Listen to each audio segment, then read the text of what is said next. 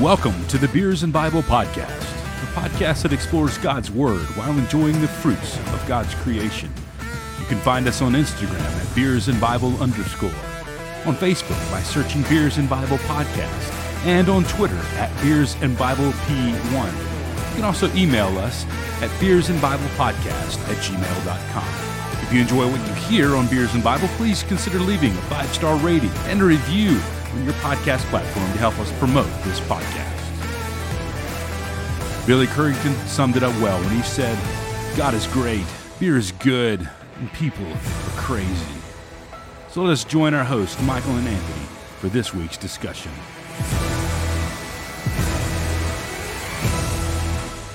Welcome to episode number 98 of the Beers and Bible Podcast. I am Michael. And I am Anthony, and it's a good night to drink some beer and talk about the Bible. Heck yeah, it is. It's what we do. I mean, we're not going to change our pattern here. We've gotten pretty good at it. So. Well, I mean, if we were going to change something, episode 98 wouldn't be the time to do it. Episode like 3 or 4 would. Remember the time we did the Bible review first? Yeah, and we thought that was a terrible idea after we did it. Yeah, that was awful. If you can, you can get what do Southern Baptist preachers call it? You can get like 50 heaven points if you can find the episode that we did that. I think it's IFB preachers that give out heaven points. Oh, I think you're right. 601. Some of them are kind of the same. Something like that. So I've had multiple conversations this week. Here's something that we're going to talk about on air. We have episode 100 coming up. We in do. Just a couple of weeks. Yes, it is. And something that Michael and I have kicked around for episode 100, and send us the messages if you think it's a good or a bad idea. Instead of doing a beer for that week, try to find a 100 proof liquor and review that liquor. So when I was in the store today getting the beer for tonight, I actually looked at them in preparation for that. Yes. And found some what looked like to be some interesting ones. So I didn't buy any because I'm not a crazy person. But also, if I bring like whiskey or something home, there's a pretty good chance I'm going to try it. So I'm just going to wait. That might be coming. We don't know yet. Yeah, if you think that's a good idea, you can reach out to us. We'll tell you how to do that at the end of the episode. But until then, Anthony. Yes. How's your week going, man? You're living the bachelor life, ain't you? I'm living the bachelor life. My wife and kids have scurried off to. They're up there, actually up there close to you this week. They're at a Crowder show tonight, enjoying that, and I'm a little bit jealous. So I am sitting here living the bachelor life with my cats. Let me say this. This is the 98th episode of our podcast. This is not the first time that your wife has taken the kids in the time that we've done the episode. In my entire marriage, I think my wife has left for to go off by herself like twice. Yeah, my wife does it at least once a year. Do you think it's just to get away from you? Probably. I mean, can you blame her? I mean, I don't know. That's a no-win question right there.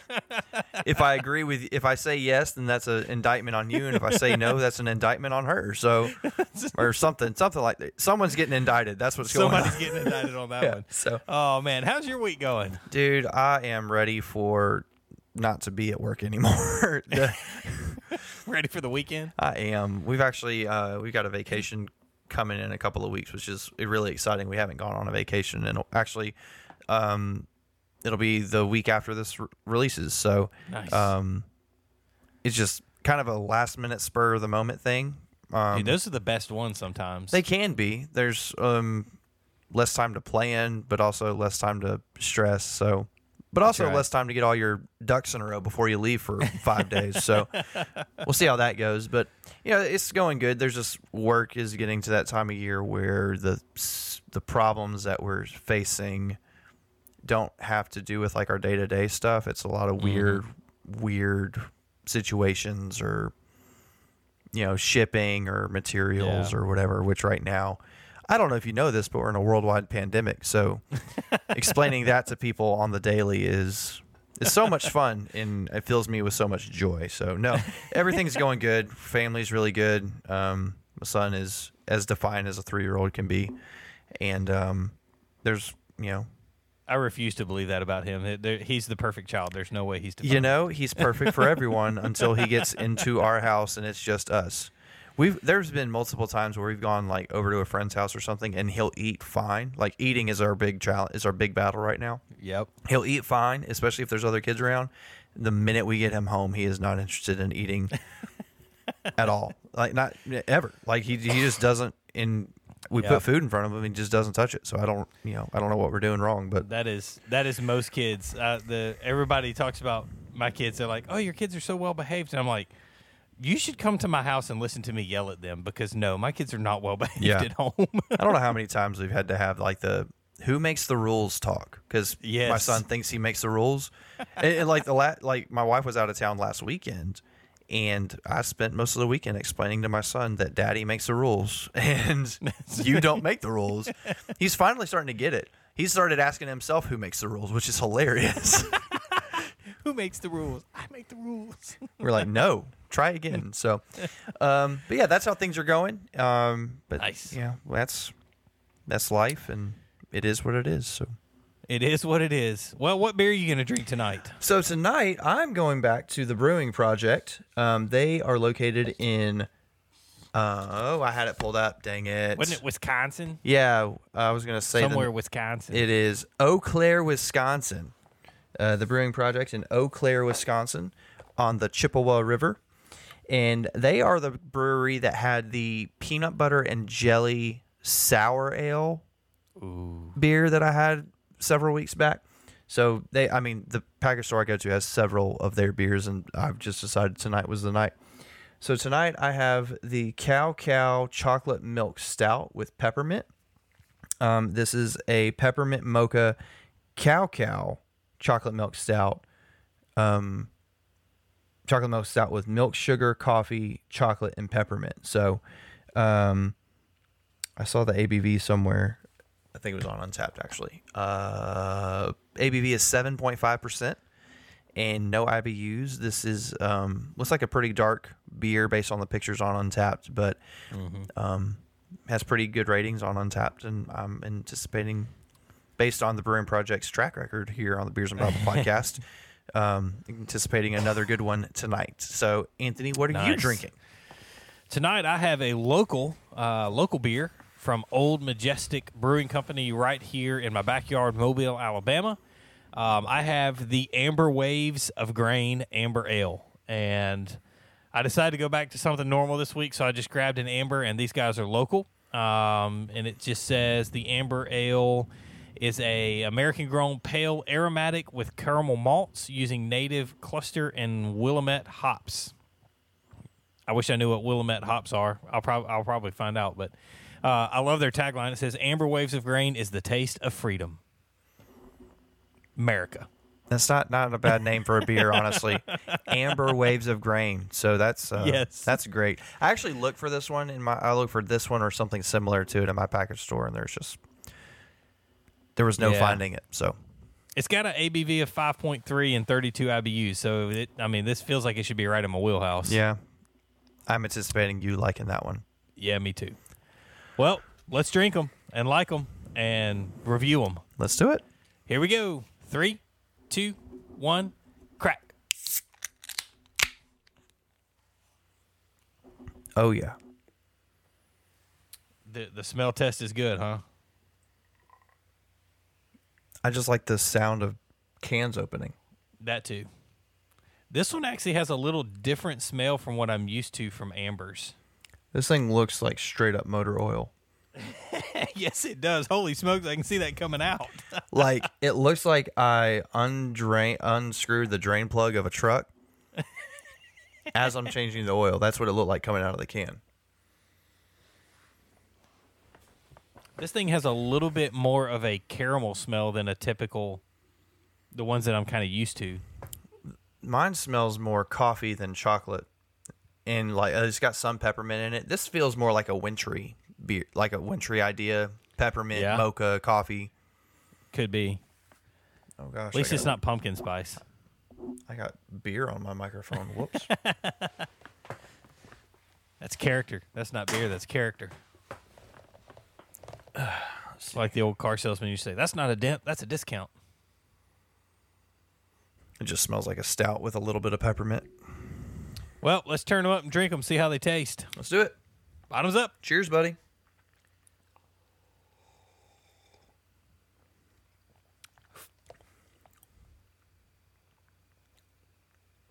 Oh, I could do this one quick. You're pondering, so I'm going to go first. You go ahead. Give your beer your 5 Luthers. No, this is not a 5. It's good, but it's not a 5. Okay. This is a 4 Luther beer right here. It is.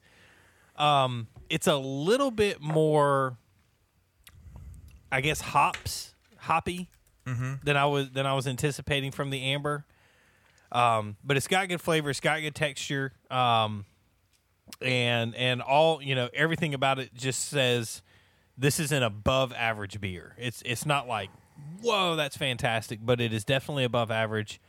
You can tell it's brewed well. It tastes good. So I'm going to give this thing 4 Luthers and leave it right there at that. I from the minute I tasted it, I was like, yep, 4 Luthers. That's where this one's going. So have you decided on the peppermint? Well, I'm really struggling, and here's why I'm struggling. Okay. Do you feel like Santa Claus should be coming down your chimney right now? No. So with a name, or when you claim to be like a peppermint mocha, cow, chocolate milk stout, whatever all that means. Yeah. Hang on. Let me do some research. Maybe do some additional cow stout.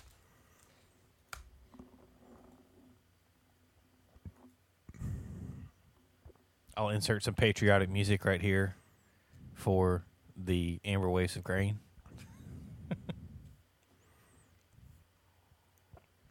So here's the deal. With a name, when you have an ingredient in the name of your beer, I feel like I should be able to taste the ingredient in the beer. That's right. That's fair. And the peppermint cow, it might be there. It was really present in the smell. When I initially smelled especially the head and then the can after I poured everything out, like I could smell a little bit of peppermint. Mm-hmm. But I'm just not getting it in the taste. The taste is actually pretty good. It's got a very dark. It's really bitter, like almost like black coffee bitter. I wonder if like that's the flavor. Like it, and maybe this is only because I've done it this week, but I've had 1 cup of black coffee this week. Yeah. I usually don't drink black coffee. I usually put cream in it because I'm not a man enough to drink just black coffee straight up usually. So I had 1 cup of black coffee this week, and this kind of has that really bittery bean, like dried bean flavor. So do you remember when we were talking with Steve about brewing, and he talked about one of the things he did, and he called them cacao nibs. Mm-hmm. And it's the part of the chocolate that he said was like people would chew on it, but it's the bitter part. It's of really the bitter. Mm-hmm. I wonder if the cow is supposed to be like a reference to, and maybe so, something like a cacao nib. Maybe so. I don't know. Well, and this thing has coffee in it, so maybe it's like the cacao. If it's cacao, then it's bitter on top of coffee. And I mean, if you've had bitter things, you know that a lot of times bitter overpowers anything else that's going on. So that's true. All that to say, I'm really kind of underwhelmed by this one. I'm going to go all the way to like 3.5 Luthers. Oh, man. I knew it. And that's... Rarely does Michael rate a beer lower than me. Well, and I mean, and this is just... It's just really... it's like you say it's rarely. I'm looking at the last 5 weeks, including this week. This is the 3rd time. Oh. In 5 weeks. Fair point. So, no, but... Open mouth, insert foot. So... No, I mean, it's okay. It's just not what I was expecting, especially when you have something that has a very distinct flavor. Like peppermint's pretty distinct. Yeah. I'm just not getting it. It tastes more like coffee than beer. Like, I feel like I could put cream in this and probably improve it. Dude, you should do it. I don't know if I will. See what happened. I mean, that'd be like a white Russian at that point, like a white beer Russian. Right. It'd be like a white German. Is that what that would be? I don't know. Yes, that's amazing. So, no, we're making up drinks here on the Beer and Bible Podcast. It's okay. Dude, I may legit try that at some point. I've got 3 more of them. Why not? So, Why not? If it's bad, just pour it out. So no, it's okay. I mean, Brewing Project 3.5 is right down the middle of the road. Not bad, not great, just kind of good flavor. Just Decent. not good flavor, good texture, but not what I was expecting. There you go. Well, there's some beer discussion. Amber Waves of Grain from Old Majestic, Peppermint Cow or Cacao or however you want to say that, from the Brewing Project. Getting 4 and 3.5 Luthers. So we're going to pick on up in our discussion through the book Dark Clouds, Deep Mercy. And we're going to talk about complaining tonight and what it looks like to complain biblically. So stick around, and we will be right back.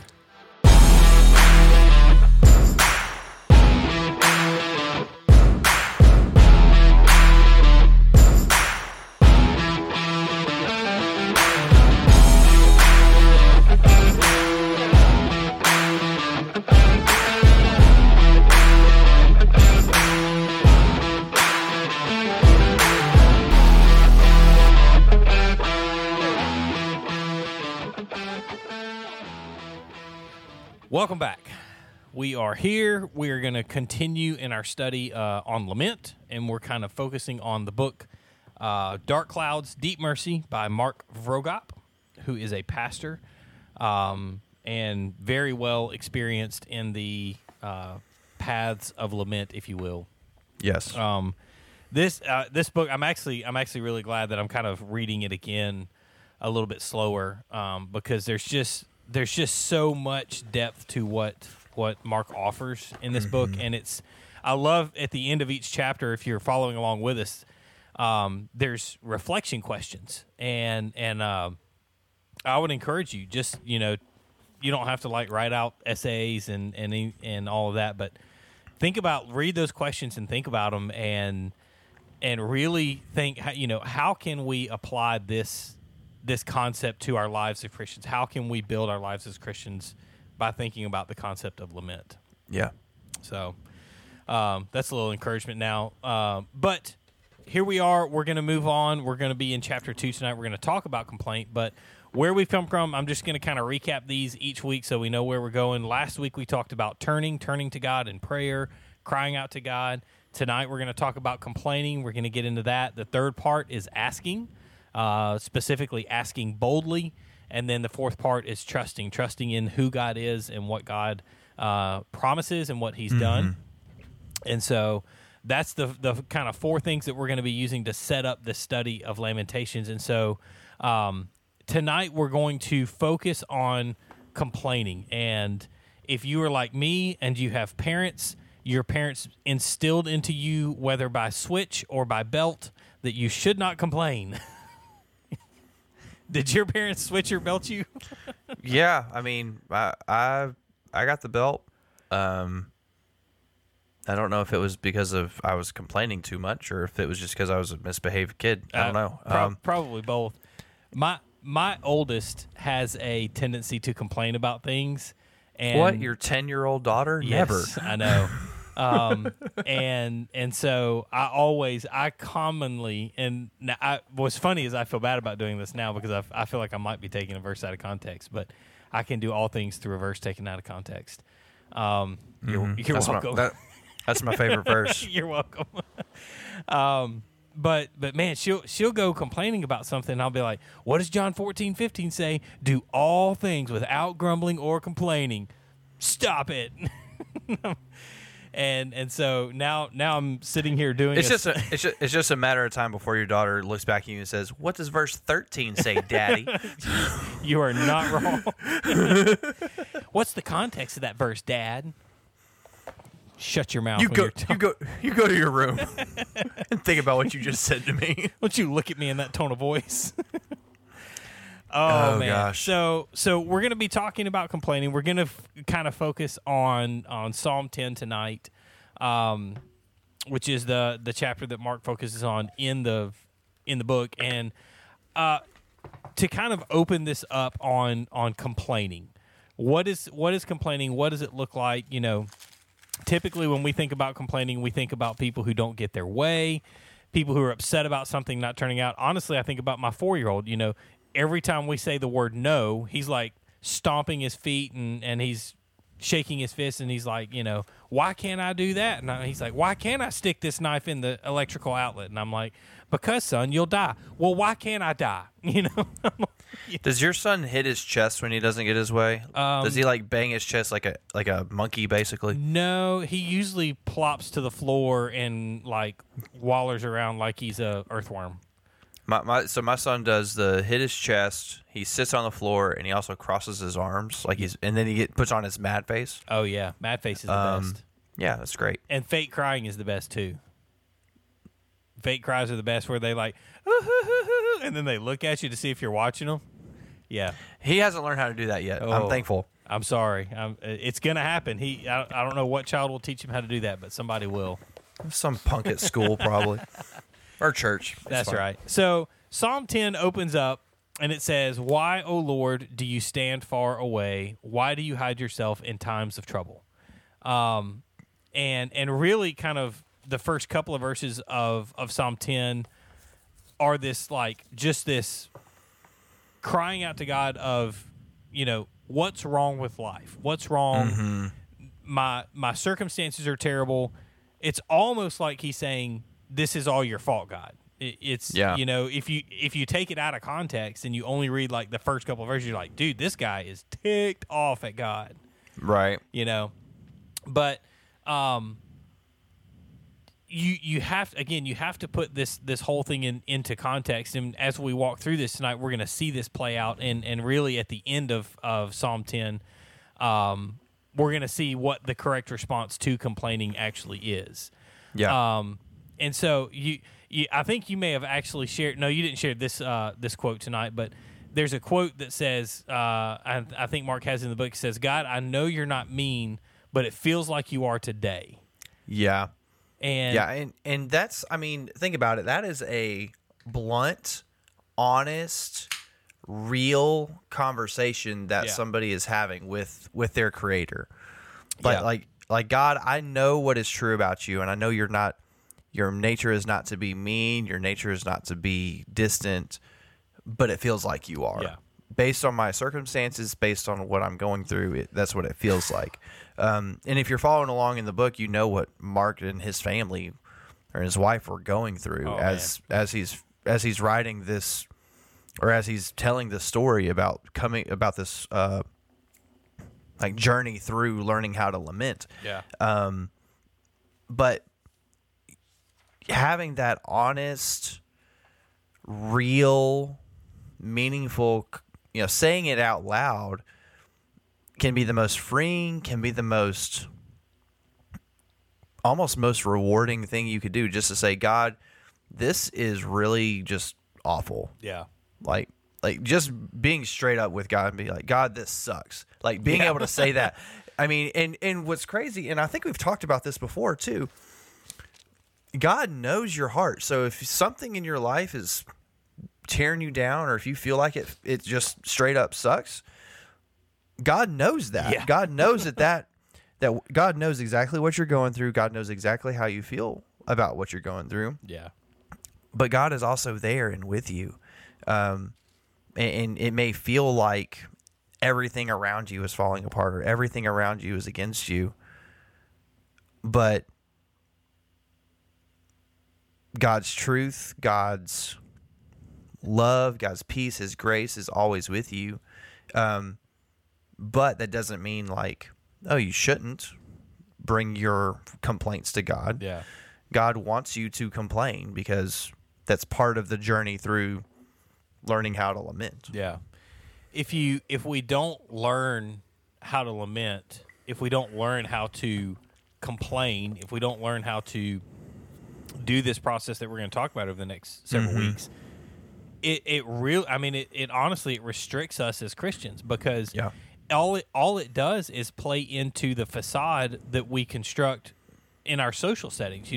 How many times do we go to church yelling? You can hear people yelling as they pull into the church parking lot, and then they get out with these huge smiles on their face and like, "It is such a joy to be in the house of the Lord today." And you're like, you were just about to strangle your child less than 30 seconds ago. Right. Yeah, and I mean, I feel like we've talked about this too, and maybe that's just the nature of 98 episodes at this point. We're going to talk about things more than once. But,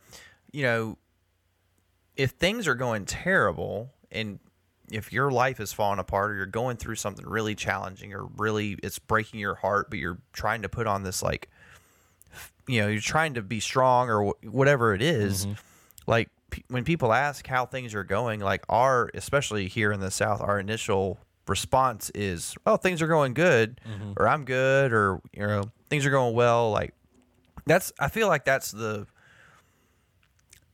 is the easy way out to say, I'm here and I don't want to get into what's going on in my personal life. Yeah.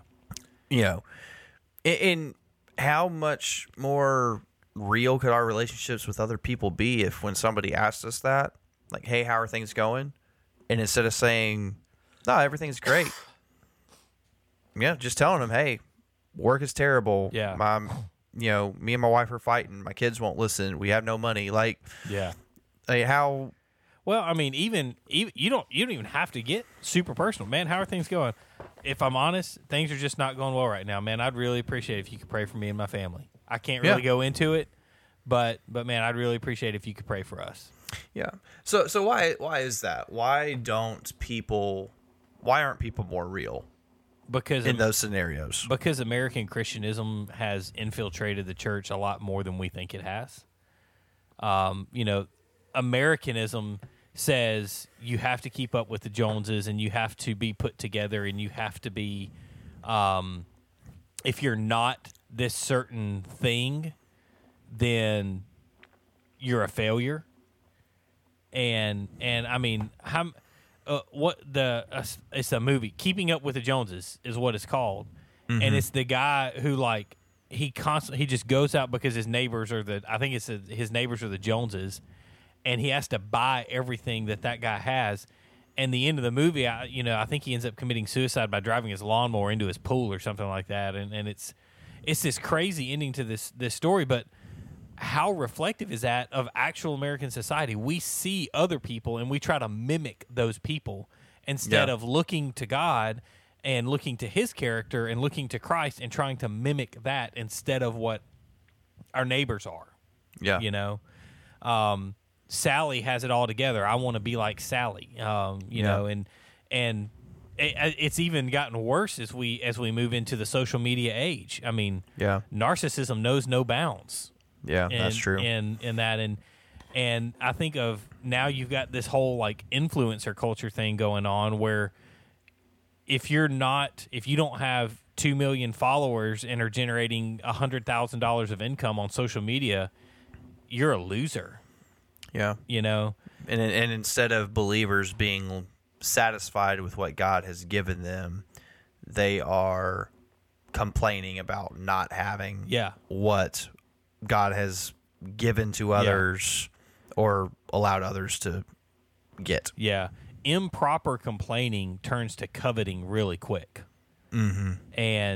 And coveting, I'm pretty sure we know where that falls, in the 10 Commandments. Yeah, it's one of the 10. It's number 10. Thou shalt not covet. But there is a right way to complain and there is a wrong way to complain.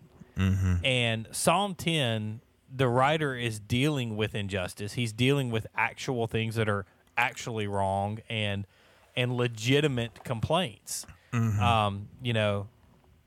God, my soy decaf latte wasn't right this morning is not a legitimate complaint. Yeah, that's a very entitled thing. But, God, there is this injustice. Here is what the injustice is. Here's why I believe this is an injustice. It's not a feeling. I believe. And here's the thing. You can have that belief, and that belief can be wrong. But that doesn't mean that belief is not there and it's not real. So, Yeah, like we talked about last week, just because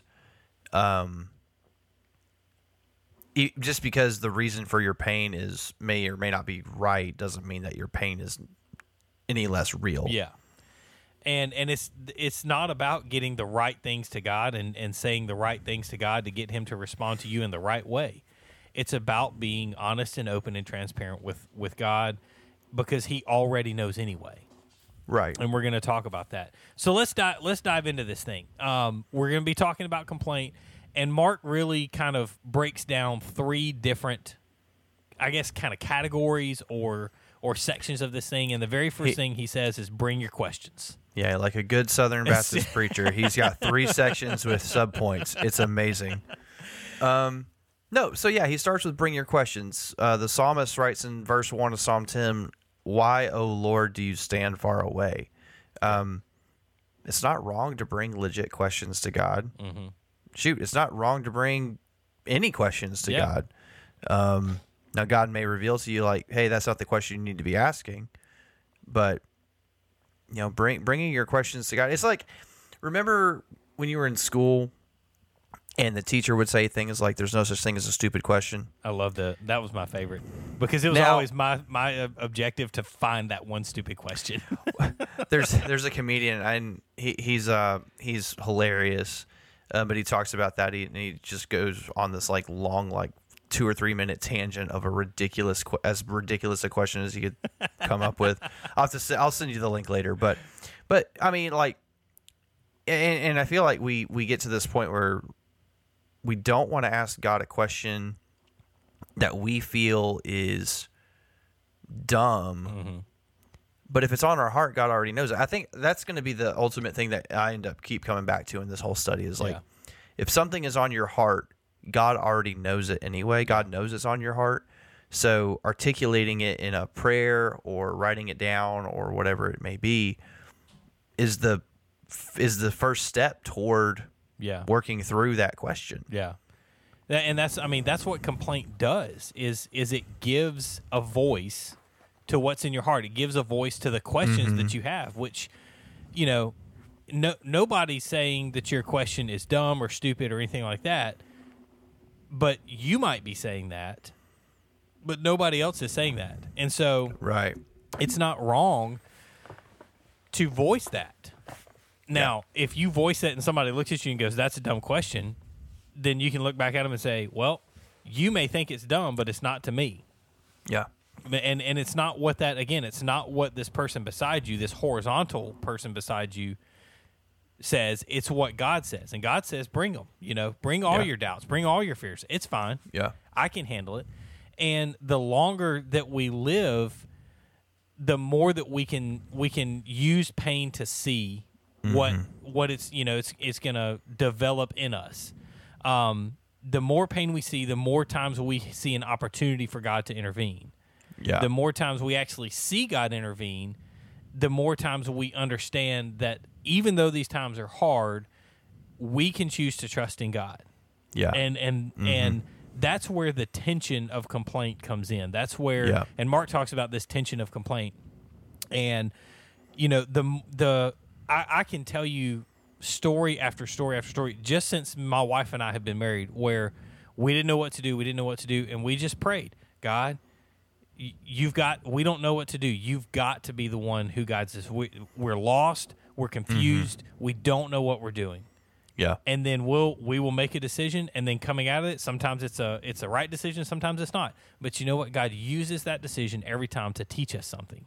And we learn every single time that we go through one of these struggles, one of these trials, one of these tribulations, we learn more and more about, number one, who God is, and number two, who we are. And then our relationship between us and God. Yeah.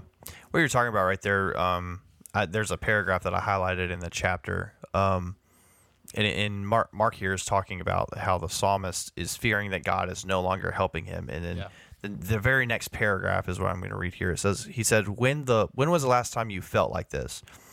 I'm sure you know not only the pain of suffering, but also the struggle with God's seeming remoteness. I think every believer can relate to this at some point in his or her life. The lament psalms teach us that these feelings should not be dismissed as invalid or sinful. They are part of the journey, an aspect of genuine faith. Yeah. And we were just talking about, Anthony, when God is showing you something or God is answering a question or you're making a decision based on your conversations with God, that's just part of your journey. And your feelings aren't wrong. Your feelings aren't sinful. Your feelings aren't invalid. I mean, our feelings are real. Yeah. the reason behind our feelings, maybe where the invalidity is, or where the issue is, but your feelings are real, and they're rooted in your beliefs, and they're rooted in how your circumstances are affecting you, and like Mark says, this is an aspect of genuine faith, working through those and realizing that God's not remote, God's not far, God's right there with you, and wants for you to complain and to bring these questions to him. Yeah. There's no such thing as a stupid question. Like that should be a rallying cry and an anthem for believers. Is that for God there is no such thing as a stupid question. Yeah, and kind of to build on what you were just talking about, this is a great way for Christians to understand how to interact with each other.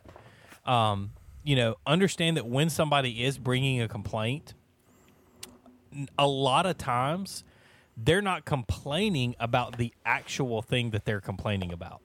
Mm-hmm. I'm going to give you an example, because this actually happened to me. So I was working for a church, and I was working in the media and technology kind of side of the church, and I had a church member go to the worship pastor and complain about me directly. The person sent the email to me, to the worship pastor, and to the senior pastor. And I was like, well, points for being open and sending it sending it to me. But they were complaining about things that had nothing to do with anything that I was not specifically told to do by the worship pastor and by the senior pastor. Yeah. And so the worship pastor, he's read the email. He called me up and he was like, "Hey, have you seen the email?" And I said, "Yes, I've seen the email." And he said, "I don't want you to respond to it. I want you to let me handle it." And I said, "Okay, I'll do that." And he said, "I want you to come to my office and we're going to talk about it before I respond to this person." And so he calls me in there, and this guy has been in worship ministry for going on close to 40 years now. He's seen a lot of stuff, and he's been through a lot of junk. And so he calls me into his office, and we sit down and we talk, and he says, "Anthony, I want to tell you something that I've learned over 40 years of ministry." And I'm like, "Okay." He says, 9 times out of 10, when somebody complains to you, what they're complaining about is only the object that they want to focus on. It's not their actual complaint. And so, he says, "I'm going to talk to this church member, and I'm going to find out what's really bothering them." And sure enough, after he talked to him, what I did had nothing to do with what they were actually frustrated about. And so I say all of that to say, if people would be honest about their frustrations, their actual legitimate frustrations, then they wouldn't take out their frustrations on things that don't matter to them. Because think of how many people have been hurt by churches, or people in the church, or staff members who have been hurt by church members who yell and scream and berate them over things that they're not actually upset about. Right. And so when we talk about bringing your questions, and I'm going to tie this kind of into our next point, open up to your questions, because if you don't bring your questions, that's going to lead to frustration in your life. Yeah. Which is the second point that Mark talks about, and he says, bring your frustrations. And this is actually the quote that we put up today. You put it up there. But it says, "God is good, but life is hard." And man, what a good reminder. Yeah, I mean that's such a simple truth, that God is good but life is hard, and kind of tying into what you were just talking about, complaints. Everyone's life is so unique and so different, and everyone's challenges are so unique and so different. But we're all dealing with varying challenges and varying struggles, or varying whatever you want to call it. It's almost varying degrees of the same challenges and frustrations. Yeah. It's just a different angle on it. Yeah. But we need to remember as believers that God is good even when life is hard. Yeah. And because God is good, because we believe that God is good, we should be able to lay our frustrations at his feet and say, I don't have to have control of this. I don't have to have the answers to all this right now. I don't have to ever have the answers to this. Yeah. God, here are my frustrations. Do with them what you will, and I trust you with them. Yeah. Yep. Because we know that God is good, we also know that he can handle our frustrations. Yeah. And if you don't believe that God can handle your frustrations, then I'm going to say this as nicely as I can. You need a bigger God.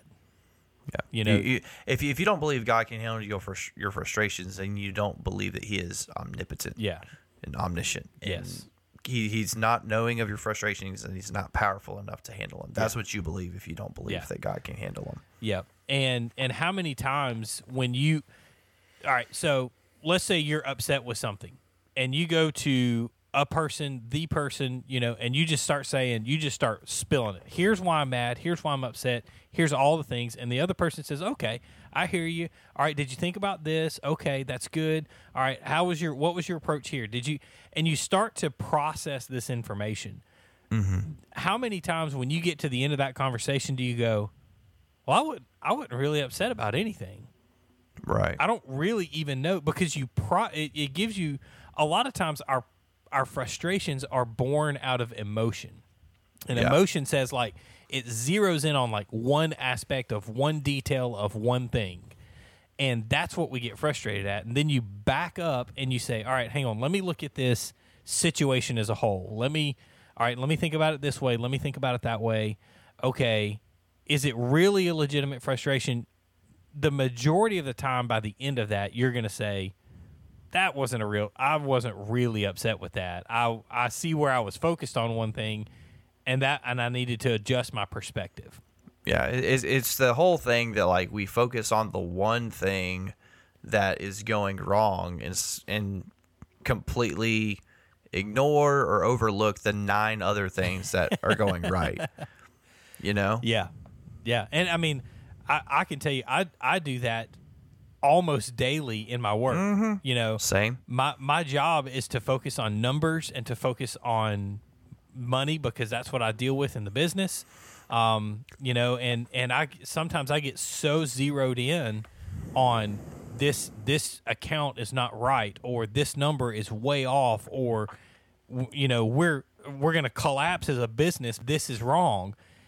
And then I'll have conversations with other managers, or I'll have a conversation with the owner, and he'll be like, you know, I feel like sometimes he's just like snatching me up by my collar and being like, hang on, look at it from back here where I'm at. And I'm like, oh, okay, it's not that bad. You know? Yeah. I feel like we, depending on where you are in the totem pole, like your major issues, or your major, whatever's causing your major frustration, I use major in quotation marks. Scare quotes. Yeah. But like when you take two giant steps back or go up the ladder a little bit, you realize that what's major to you is not major in the big picture. Yeah. And you know, we fixate on the minute things all the time. And God is, you know, God wants to hear us complain about those things. God knows that we're frustrated by those things. But maybe also on the other side of the same coin, they're not as big a deal as we think they are. Like, it could be a big deal for a moment, but when you, like you said, when you get proper perspective on things, it puts everything back in its place, and you're like, well, I was overreacting on that, and I look like a fool.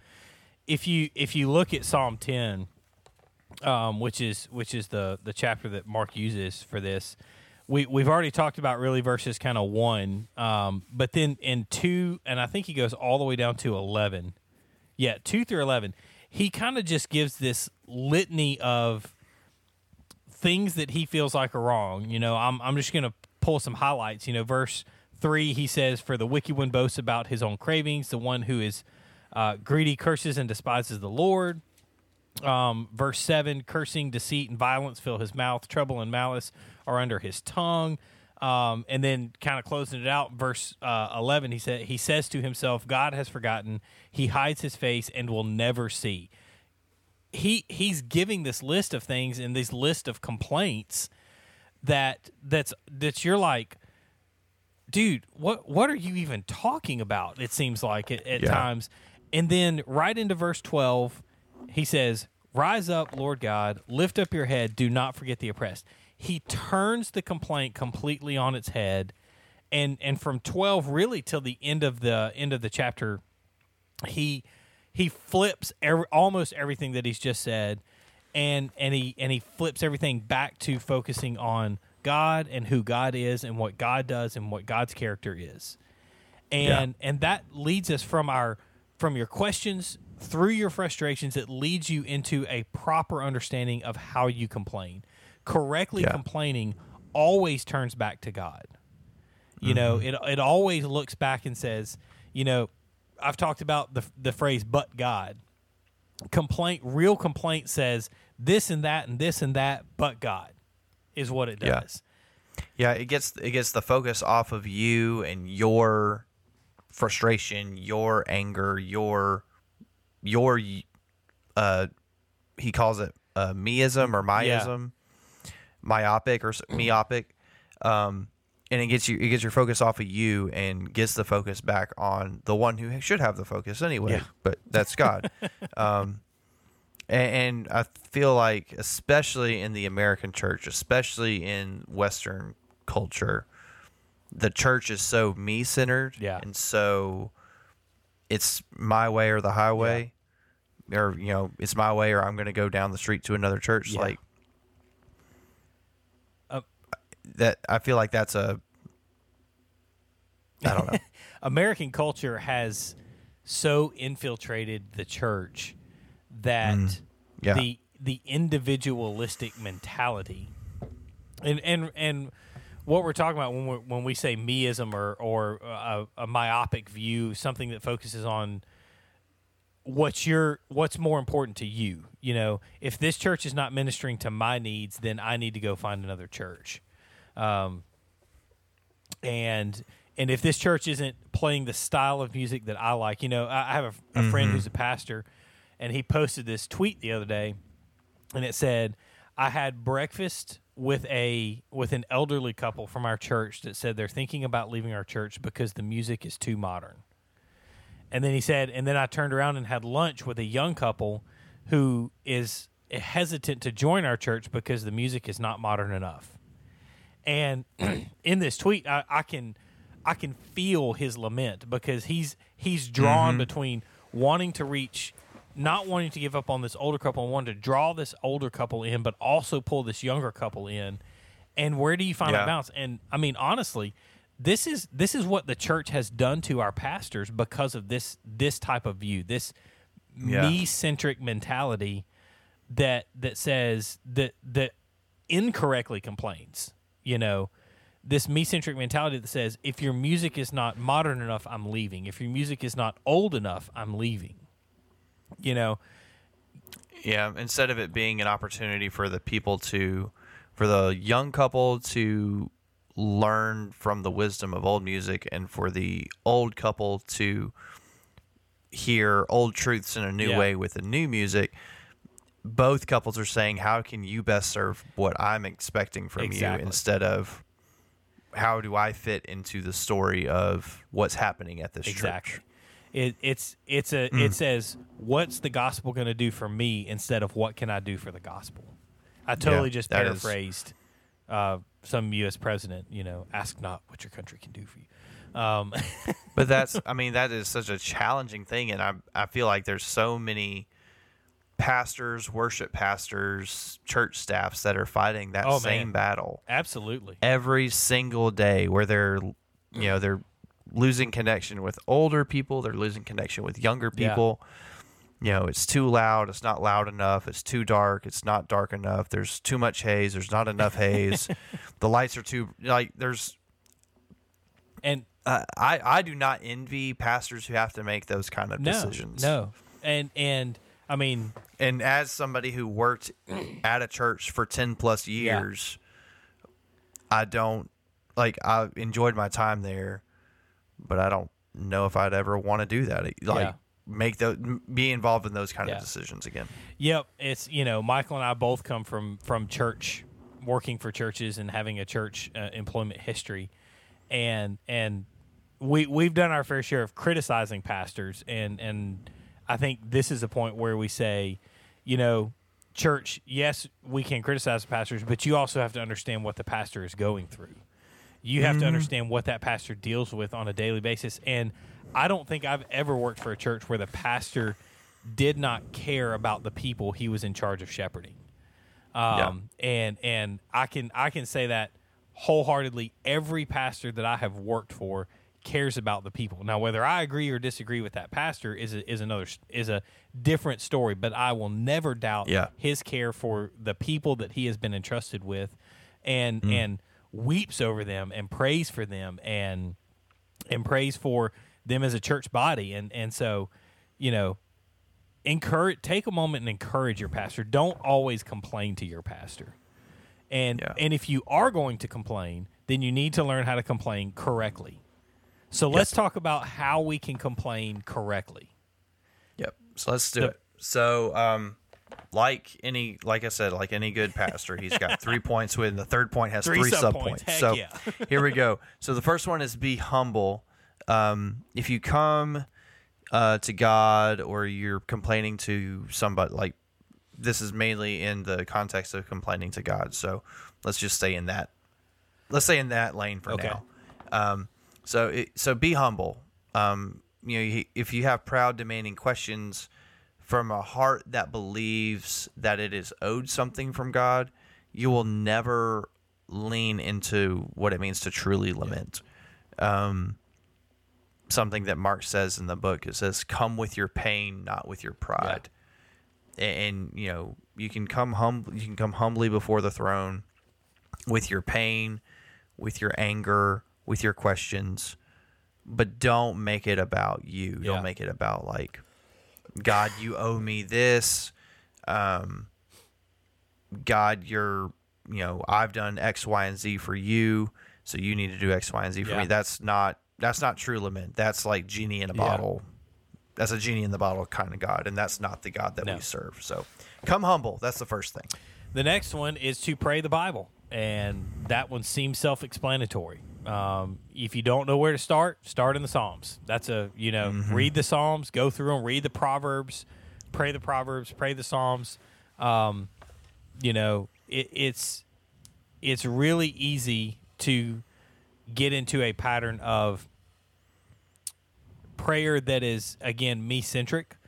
God, I want you to do this for me, and I want you to do that for me, and oh yeah, thank you for all the things you've given me, but I want you to do this, and I want you to do that. And it just like you just said, it makes God out to be a genie in the bottle. That's not the purpose of prayer. Prayer is not to attune God's heart to us. Prayer is to attune our hearts to God. It's to give us perspective on where we're supposed to be going with God. And the best way to attune your heart to God is to understand His Word, learn His Word, study His Word. That's why we're doing what we do, walking through passages of Scripture, walking through books of the Bible, talking about them, understanding them. How can we apply them to our lives? What did they mean when they were written? All of those things, what you would call hermeneutics, the study of the Bible. All of those things play into what your prayer life is going to be like, and how you're going to apply praying the Bible. So, pray the Bible. Yep. And then the last thing that you do in order to complain correctly, biblically, is to be honest. This entire sentiment of complaint hinges on honesty, with you being honest to God. Let's see here. I had something where to go. Don't be the family yelling in the car and then getting out and smiling. Yep. Here it is. Biblical complaint doesn't work if you aren't honest with God about your pain, your fears, or your frustrations. God's not surprised by anything you pray. He's not surprised by anything you feel or anything you think or anything like that. If anything, prayer is more focused on understanding your own struggle rather than explaining it to God. Yes. if you look at the last 3 verses of Psalm 10, you'll see what honesty gets you, because honesty, I mean, the psalmist here opens up with questions. He lamblasts with frustrations for 10 verses just about. And then the last verses, he turns back to his honesty. And I'll pick up in verse 16. It says, "The Lord is king forever and ever. The nations will perish from his land. Lord, you have heard the desire of the humble. You will strengthen their hearts. You will listen carefully, doing justice for the fatherless and the oppressed, so that mere humans from the earth may terrify them no more." And what you see there is a picture of what will happen when you complain correctly, when you lament honestly. It will always turn you back to God. And it's not a magical pill that's going to do it instantly. So don't expect one prayer and be like, okay, I'm perfectly lamented with God and let's move forward, you know. Yeah, lament is a process, and it can be a days, weeks, months, years long process. And so when we talk about this pattern, we're putting it out there, and Mark puts it out there as a guide, but it's not a once you do these 4 steps, everything is going to be okay. You may have to go back and forth between turning to God in prayer and complaining. You may have to do that several times before you get to asking. And you may have to ask for a long time before you get to trusting in God. But if you continue in the pattern, and if you continue in focusing on what and who God is and the character of God, the process of lament will always be, in the long run, will be a fruitful process. So there's some complaining. We hope you learned how Christians can complain, how we can complain better. I know it's been good for me. I'm pretty sure it's been good for Michael. Yep. So yeah, Michael, if they want to reach us on social media platforms, where would they do those things? You can find the Beers and Bible podcast on Instagram at Beers and Bible _. You can find us on Twitter at Beers and Bible P1. You can find us on Facebook by searching Beers and Bible Podcast and looking for our logo there. You can email us at beersandbiblepodcast@gmail.com. And you can also visit our website, beersandbiblepodcast.com, and pick up some sweet Beers and Bible merch. You can reach out to us on any of those social media platforms or by email. If you have any questions or comments about the podcast, if you have any suggestions for possibly some 100 proof bourbon whiskey, something that we could do for the 100th episode that's coming up soon. We like both of those things, so. Yep. Get those in quick, because I think the week after this releases will actually be the week we record episode 100. If I'm thinking the schedule is right. So, but yeah, get those into us. And like I said, any questions you have about anything we've discussed on the podcast, any beer suggestions you have, we'd love to hear those as well. So until next week, we hope your Bible stays open and your beer stays cold, and we will see you later. Peace out.